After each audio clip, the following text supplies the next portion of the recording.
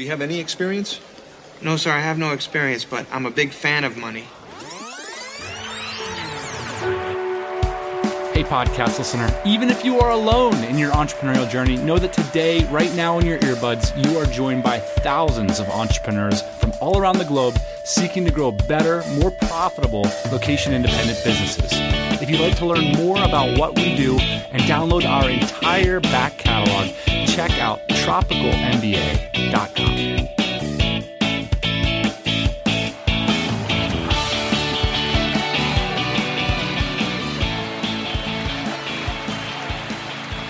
Today we're going to do a TMBA first. So y'all know that we use the blog all the time to bring on new team members, but we generally put up blog posts. Well, today I decided, why don't we record a podcast about it as well? So if you're interested in coming to work for our team, you can skip along to the end of this episode. We're going to talk about the job opportunity. And I also encourage you to visit the website, tropicalmba.com/workwithus. But I also wanted to use this as an opportunity to talk a little bit about team building and the backstory of the Tropical MBA. Actually, the first blog post I ever put up at this domain was a job offering for someone to move to Southeast Asia and sort of go on an adventure with me. I want to talk about that story, what inspired that. At the time, it was a really weird decision to make. And so I want to talk about the backstory there. Also in this episode, we are going to debate the value of having team members in person versus having them live distributed all around the globe. We're also going to talk about whether or not it's a good idea to support your employees' side projects. So we'll get into all that, plus a discussion of the opportunity to come work for my team in this episode. So first, let me just tell the story of the Tropical MBA, because I've told bits and pieces of it, but I just want to get it out. And so I called up Ian and I tried to jog up our memory a little bit and warp us back to 2009.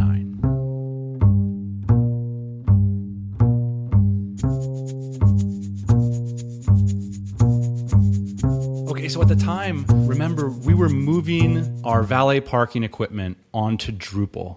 And the reason is the e-commerce platforms at the time were so limited that we thought if we could put it on Drupal, we could have tons of content on the web, which would bring customers into our website. The only thing I remember about Drupal is the guy that was running our Drupal sites, building these sites for us, stole our computer. So that's really what I'm focused on during this time period, was this guy walking around with our laptop. That was like a big deal to me at the time. Anyways, go on. Well, if you remember, at the time we had a local Drupal developer in San Diego who was brilliant, but he had a full-time job. And if I recall correctly, he made, not 100,000, but he was up at that level. And every time we wanted to get on the phone with the guy, it was expensive.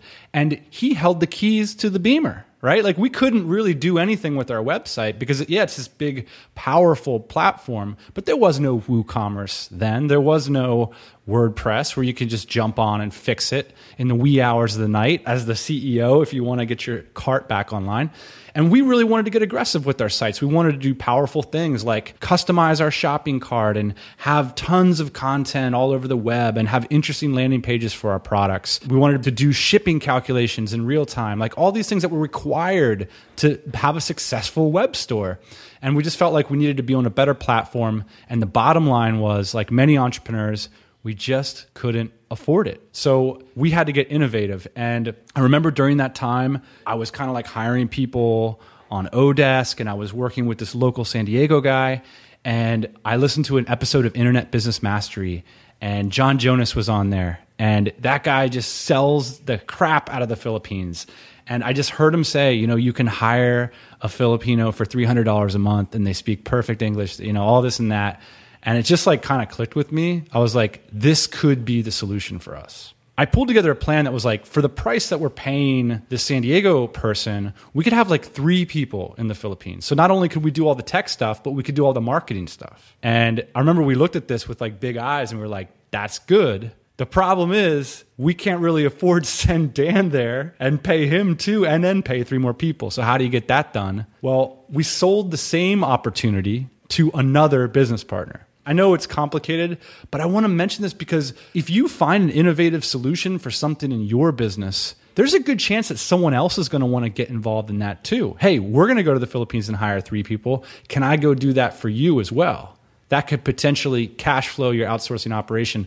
And I mentioned this, Ian, because I've seen countless people do it. So I wanted to bring up that like that at the core was part of the reason we were able to fund this whole development arm in the Philippines. Okay, so you land in the Philippines, and then there's just this huge talent pool that's running you over at the mall around every corner. You're just trying to get your Baskin Robbins, and people are running to you with job applications. Is that how it worked? Yes and no. I mean, you are sitting there in Baskin Robbins, and I still see it today. Sometimes I'll be in the Philippines walking in a mall, and you'll see that guy's an internet marketer. And like across the table is like, someone in a nice outfit, pitching with the resume. And yeah, I mean, there was a lot of talent. And we did end up hiring somebody, eventually a couple job postings, and I'm sitting across from the guy we need, the guy we want. And he was a Drupal developer for one of the top newspapers in the Philippines. But he understood the entrepreneurial spirit. He understood the flexibility that came with working for a smaller business. And so I said, hey man, what do you want to make? And what he said changed my life forever. Because he didn't say $300, okay? He said, I'd like to start at $1,000 a month. This was in 2009. And at the time, I'm living in a beautiful tropical island, Ian. I have a really nice apartment that's cheap. I think I'm paying $350 a month for 2 bedrooms, and it's a serviced apartment and all this. I'm riding around on a motorcycle. I got a tennis coach.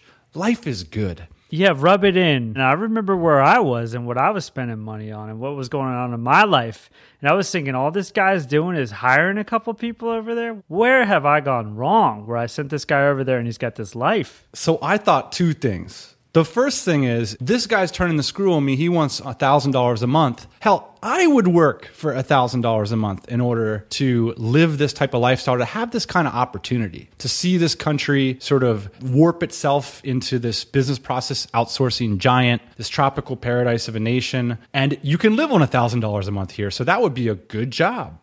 The other thing is that I hired him. And the reason is that to hire somebody like him in California at the time, I think optimistically would have cost us $55,000 to $75,000 a year. Optimistically, okay? Now, he's saying he wants $12,000 a year. So did I hire him? Yeah, I did. And did he build all of our sites for us? Yeah, he did. And he built all those intricate shipping modules that you wanted and all these things that really helped us to grow a more successful business. But then I got the idea. I thought, well, this is interesting. Because I'm kind of gut checking myself thinking, well, I wouldn't mind working for $1,000 a month if I got the opportunity to have this adventure too. And that's when the name Tropical MBA jumped into my head. And only a few days later, I put up a video basically saying, you know what? All this money I'm saving on this developer, I'm going to take part of it and hire an intern. And I put up a job ad basically saying, I'll pay you to go on this first adventure, low wages, only the strong will survive kind of thing. Join me if you're crazy enough. And Sean Ogle from Location 180 was crazy enough and ended up coming out and working with us.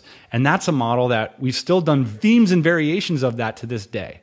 And I mention it because a lot of people still associate Tropical MBA with this sort of tropical internship stuff. And we've distanced ourselves from that for a lot of reasons. You'll find out, in the conversation we had today, that we're much more confident about the opportunities we're giving out. We've got budget for it. So we're providing people with full-time, still location independent, but full-time jobs. We expect them to be focused on what we're doing. But back in the day, we weren't as confident, Ian. We weren't sure that our business was going to succeed. We had limited resources, so we had to get creative. And we did that by internships, offering things that other people valued, like adventure, like learning in order to save some cash. And with the same thing with hiring developers in the Philippines. I think about this. There's some variations of this. I don't know if you know these people, but I know these people that have taken these jobs, and I say the word jobs loosely, where it's like, hey, come work for me, drive my Ferrari. Actually, I got 2 Ferraris. You can drive them both. But at the same time, you got to pick up my daughter from piano lessons. You got to buy my groceries. And then when you come home, you got to do this. It's kind of like hedge fund manager, maybe you're a personal assistant to somebody in Hollywood, something like that. And so when I think about this Tropical MBA thing, I don't think about it in necessarily the same way, but in terms of like serving someone, but I do think of it in terms of the lifestyle.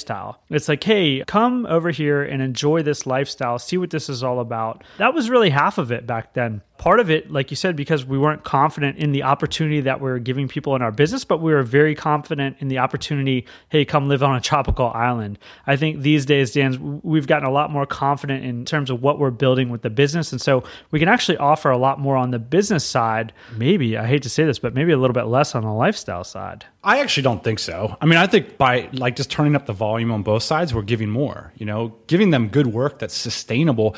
Honestly, in 2009, you bring somebody in, paying them $1,000 a month, you got to get them up to a living wage, like a real salary, where you can buy plane tickets and maybe visit your family occasionally and those kinds of things.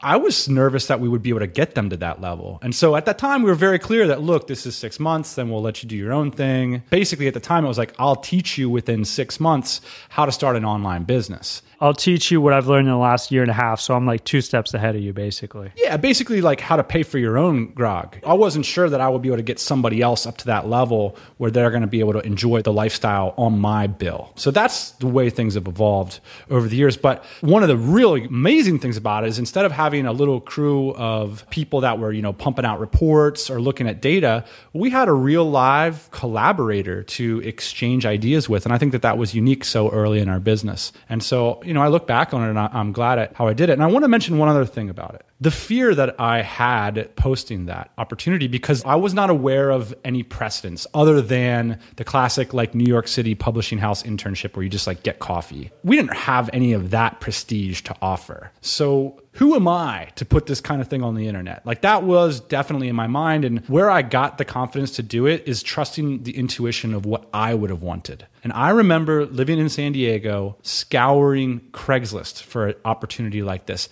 I wanted to be next to a person who owned a business, be next to a person who was building wealth and see how the process worked. I would have done it for next to nothing.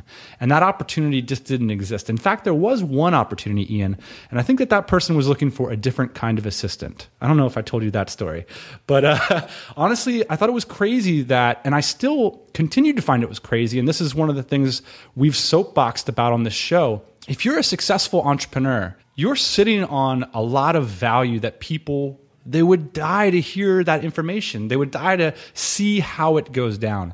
I mean, people are willing to work just to see the information, just to see how successful businesses get grown.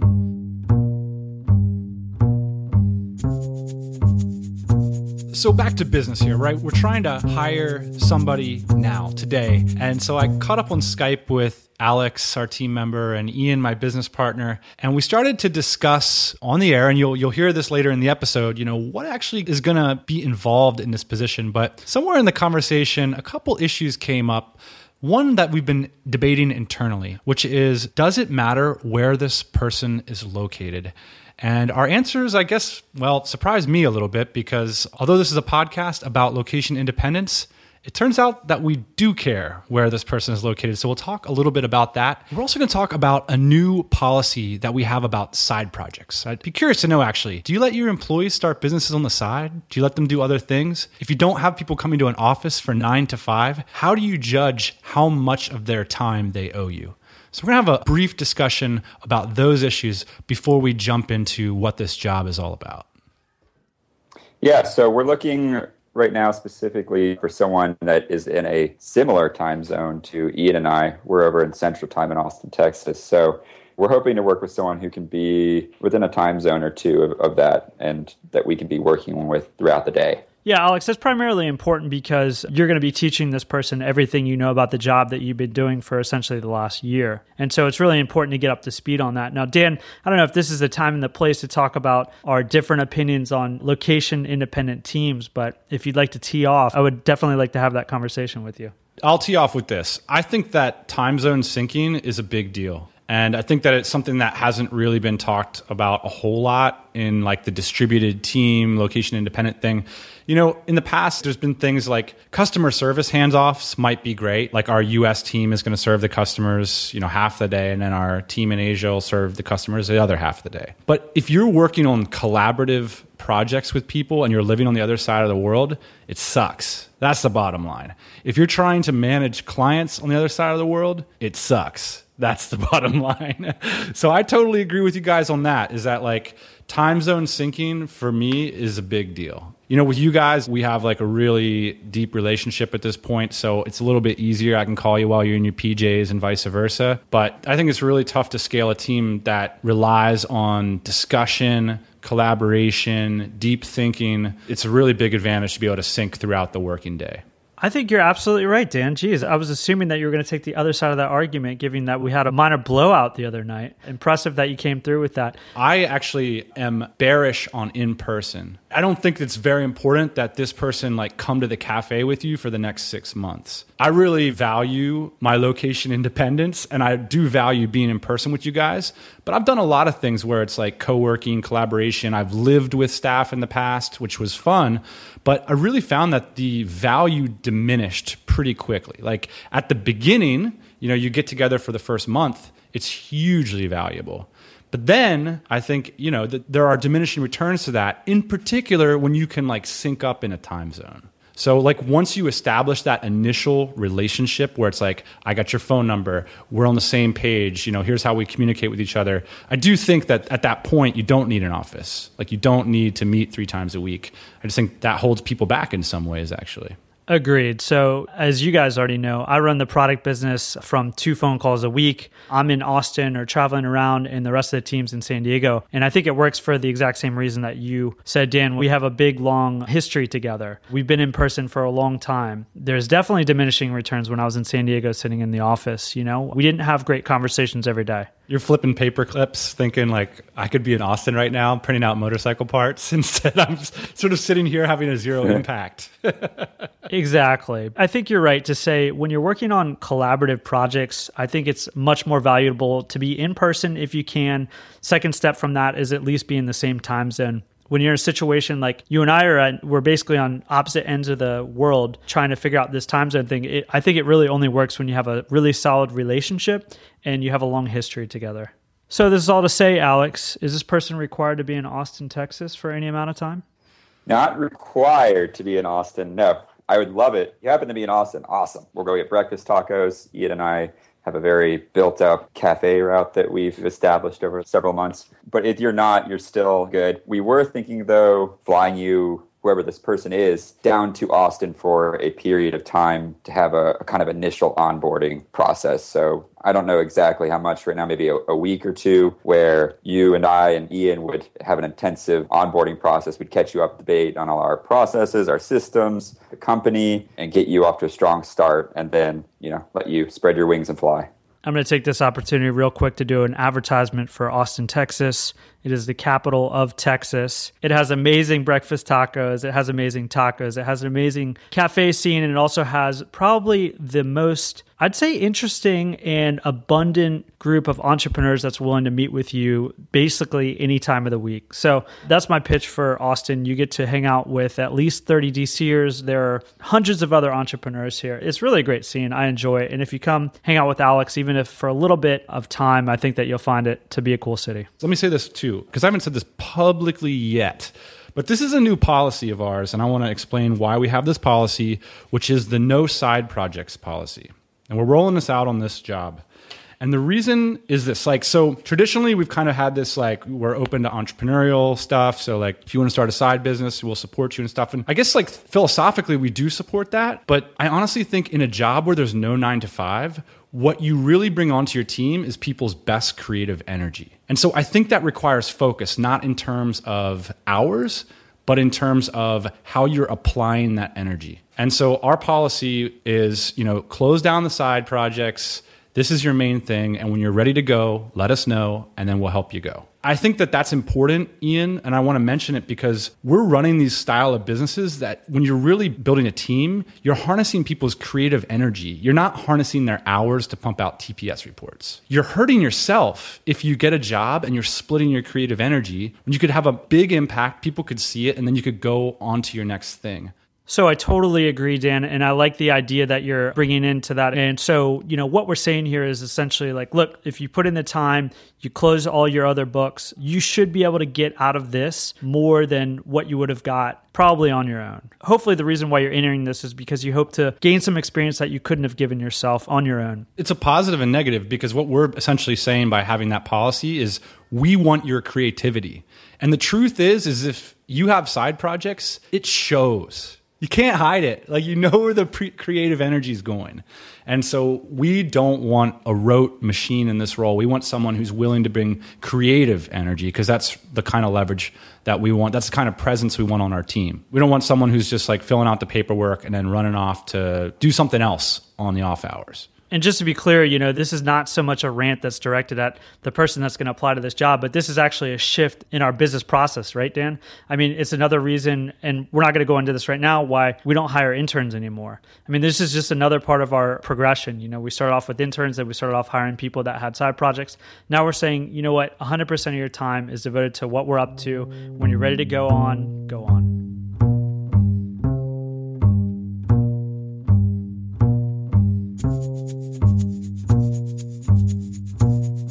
So now it's time to sort of get down to business. In this final segment, Ian, Alex, and myself, we discuss what initiatives we're working on, why we want to invest in a new team member. I mean, it's quite a bit for us. It's going to involve travel all around the world. It's going to involve a lot of investment in this person. So why do we feel it necessary to bring someone on? We talk a little bit, I guess, meta. We talk about what it's like to work on this team, what we value, why we're overly critical all the time, and why most people hate that. So most people are a terrible fit for this job. If you're interested in this job position, or you're interested in inside baseball and what it's like, the inner team dynamics of small business, stick around for this final portion of the show. If you're just interested in the job, I do recommend listening to the rest, but you can skip ahead and check out the post at tropicalmba.com/workwithus.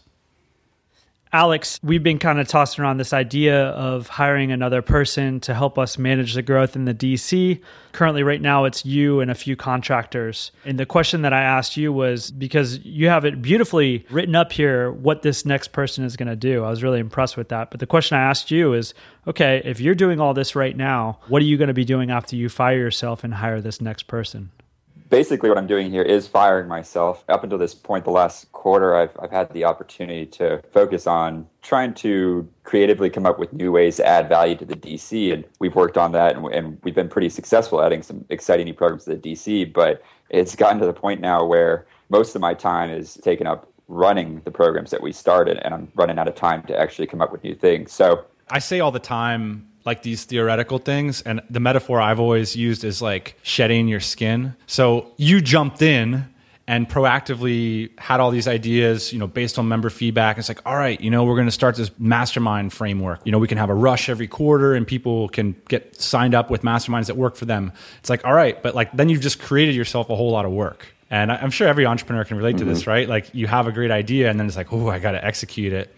You wake up every morning, you do all your good ideas, and it's like, wow, this is like a full-time job. I've just created myself a job. And I think the hard part is codifying what you're doing. Because at some level, you're sort of operating instinctually. It's like, people need to do this, and this person's asking me this. But if you want to hire somebody, you can't just come in and say, hey, be smart just like I am and do it, because they don't have any experience. So they're coming cold off the street.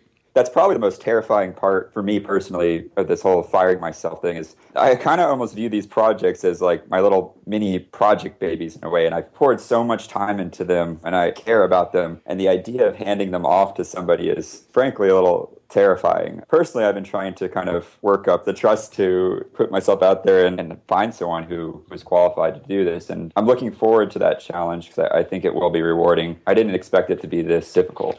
This kind of challenge never goes away. I think before we got on this call, Ian and I were talking about something similar. Should we hire a CEO? And you always have this idea, like, for me, I'm like, well, I don't know if someone's going to do it as well as we can do it. When you have that trust in others, like, that's when the magic happens. The same thing when you came in, Alex, is like, you end up doing a lot of these programs better than we could ever do them. The difficult part is actually with us is like equipping that person with the necessary experience, knowledge, and process to actually hit the ground running without having like this giant learning curve.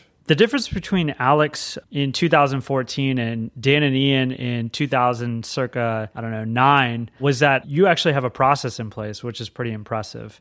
In 2009, we didn't really have any processes in place. And so we were kind of like flying by the seat of our pants and doing exactly what Dan said, which was just hoping we could hire the smartest person, bring them in, and have them be a rock star. It's interesting now that we've got all these processes in place. I mean, you still want to hire a rock star and you still want to hire somebody that can do above and beyond their job, help grow the company. But Alex, man, you've really got it just line item by line item exactly how they're going to be spending their 40 hours a week here.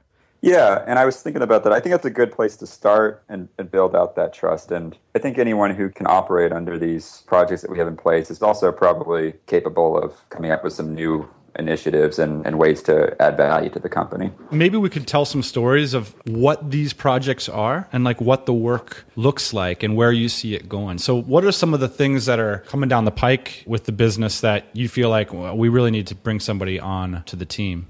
Yeah, so some of the projects are things that we've added in the past and that we're running at the moment. And so this person's going to be taking over managing, running, and hopefully improving these initiatives. So for example, Mastermind Rush is something that we added recently. And this is a project where we realized that a lot of DCers want to be in a mastermind, but don't necessarily feel like they're ready to start one on their own. So we took the role of matchmakers and we basically told them, hey, throw your name into the bucket, tell us a little bit about your business, and we'll put you in a mastermind ourselves. And we used this kind of process that we built out over the years for matching people together for masterminds. And we ended up putting 40-something people into masterminds. It was a big success. So we're going to start doing this on a regular basis. This person will be running that DCX events. By the way, Alex, I just want to say real quick about your process for the masterminds. Worth a lot of money. That process is proprietary, and no, we're not selling it, and no, you can't ask Alex about it. So we've also got like DCX events, for example. We started providing funding to community members in different cities that want to throw events themselves. We realized that one of the major barriers to them being able to do that was some of the costs associated with that for, a location, maybe projection rentals, getting someone to speak out there. So we started providing funding to people that were willing to kind of step out and take a jump on that. I'd like to see more of these DCX events in the future. So I'm hoping whoever jumps on board is capable of reaching out to members and kind of coming up with opportunities for more events in our local hubs. If you're not familiar with our hubs, those are cities where we've got tons of DCers like Austin, of course, Saigon, Bangkok, Berlin. We got a little pile of them and they're growing. Barcelona. Of course, we got a BCN event coming up.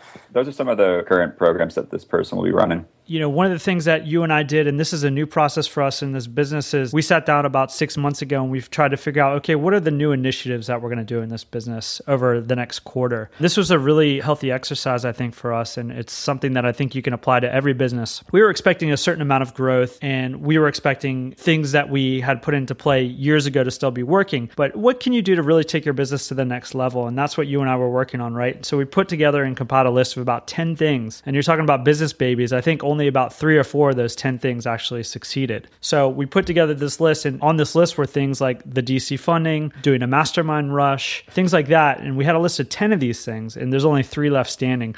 But I think this is a really good exercise, and it's one that we're going to continue to do on a quarter-by-quarter basis. And actually, this is part of the reason why we have to hire somebody, is because we can't kind of sustain that process that we have found is so valuable. Because like you said, you're the one executing on these things that we're coming up with. We're having to execute on so many different things that we don't have any time for idea generation. So essentially, that's why you're firing yourself, right? Yeah, idea generation is key. It's something I love to do in the business. It's probably my favorite part of my role is just being able to take a step back and try to find ways where we can add value to the DC, finding areas where we're weak and strengthening them, or finding areas where we can just bring something completely new. For me personally, it's exciting, it's invigorating, and I'm looking forward to doing more of it once we have someone on board. Along with your white tiger ability to mastermind match people is this emerging white tiger ability for you to come up with new initiatives for our business. And Dan and I talk about this a lot, and it's like, I don't think that you can hire somebody necessarily unless they have like tons and tons of experience in your specific business or niche and expect them to grow your business for you, at least not right off the bat. That's another thing that you're doing that's impressive, is you're able to come in here within a short amount of time and figure out initiatives to grow the business. And that, as a business owner, that's really, really, really valuable. We talked about some of the nuts and bolts. Of course, we're going to have the whole job description posted. Let's not bore people with that. I was wondering, let's let's get a little perspective on the people that are sticking around at this point. They're thinking about maybe coming to join our team. Maybe it makes sense for us to give a little bit of insight into like what it's like to work with us and what are the best parts and what are the most challenging parts.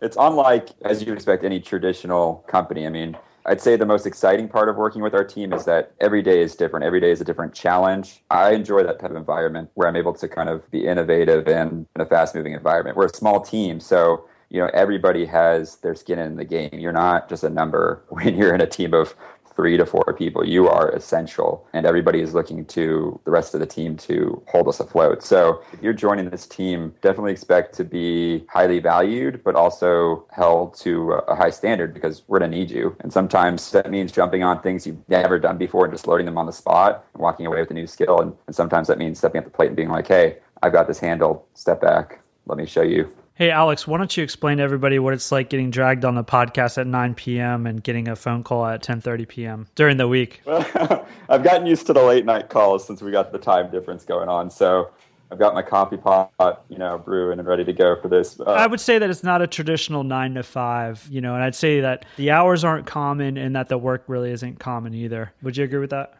Yeah, absolutely. The hours aren't common. I find it fun. I always joke. A lot of people are reaching out to, you guys and trying to get discussions with you. And I can't get you out of my ear until I'm literally in bed. I'm chatting with you as I'm getting ready to go to sleep. Advantage or disadvantage? We're not sure. I'd say it leans usually more towards advantage. It's a fun team to be constantly chatting with. We use Slack, so I wake up with a whole slew of comments and ideas every morning from Dan, who's working over in Asia time. But yeah, it's no 9 to 5.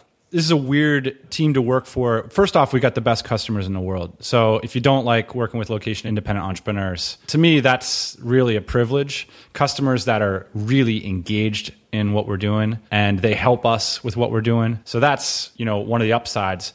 And one of the downsides is that then those customers are really important. You need to treat them with white gloves, so that can be definitely challenging. Our customers are the DCers themselves. They care a lot about the DC, the community, because not only are they customers, they've helped us build what it is today. They are invested as well. So, these aren't people that are just passively sitting back. They care very deeply and they're not afraid to share their opinions. And that's a beautiful part of this type of community, is that the people you're working with are heavily involved and really care about what you're doing. So there's a kind of like an emotional intelligence that's really critical for this role, especially since Ian and I have almost none. So we really need to backfill the team, with that kind of sensitivity. And it's a weird combination of, I feel like on the external side, like this job has so many perks, right? It's like you get to kind of work when you want, you get to work on a cool team with an amazing business, and it's super flexible in terms of working hours and vacations and all that kind of stuff. But on the other hand, you can't come into it with a what's in it for me attitude,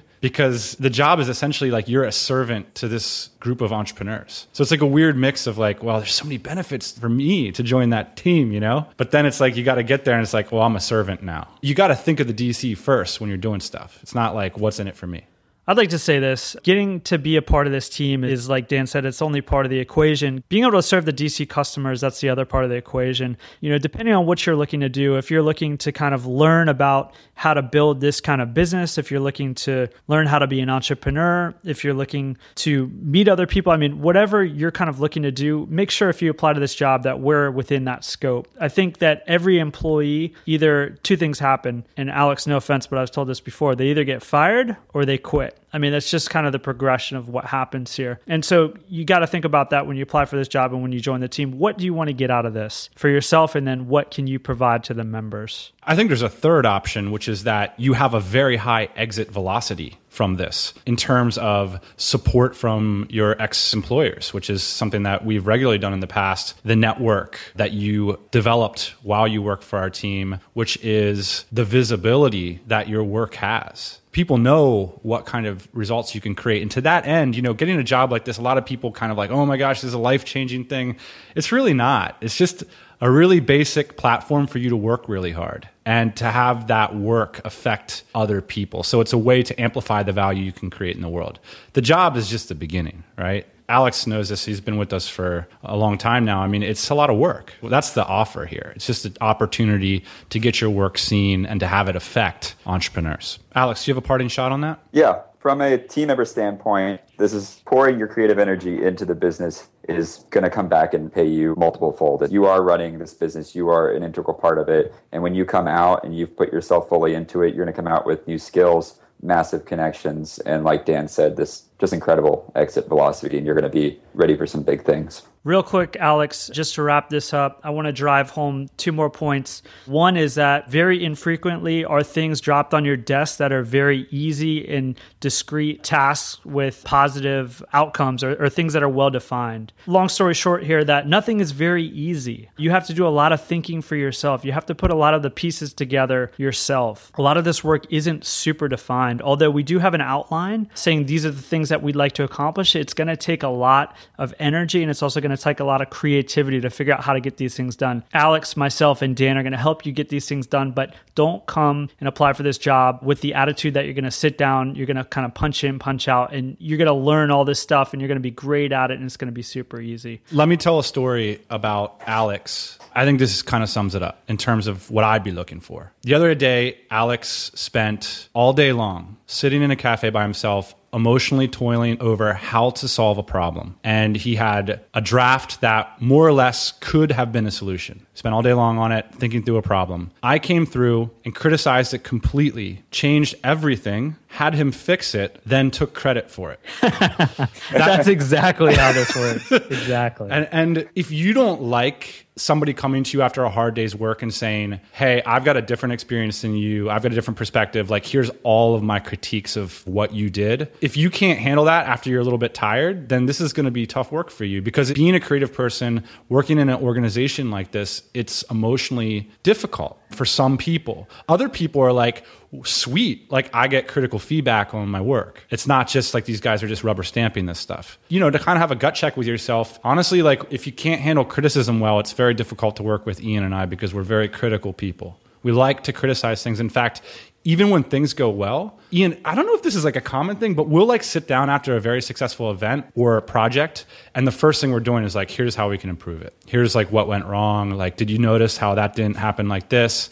And if you think that that's a big bummer, honestly, like that might just be the vibe of our team. It's like we're just looking to improve. And so that involves a great deal of criticism. It's meant in the best possible way. It doesn't have to do with the individuals on our team. It has to do with how we can be better as a group and how our business can be better as a business. If you're interested in working with our team, we're interested in hearing from you. You can see all the details about this job opportunity or comment on this post or any of our hiring practices. We'd love to hear your philosophies. Everything will be at tropicalmba.com/workwithus.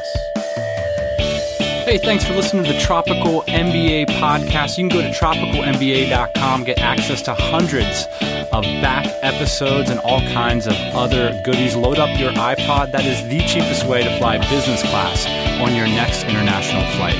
We will see you next Thursday morning, 8 a.m. Eastern Standard Time.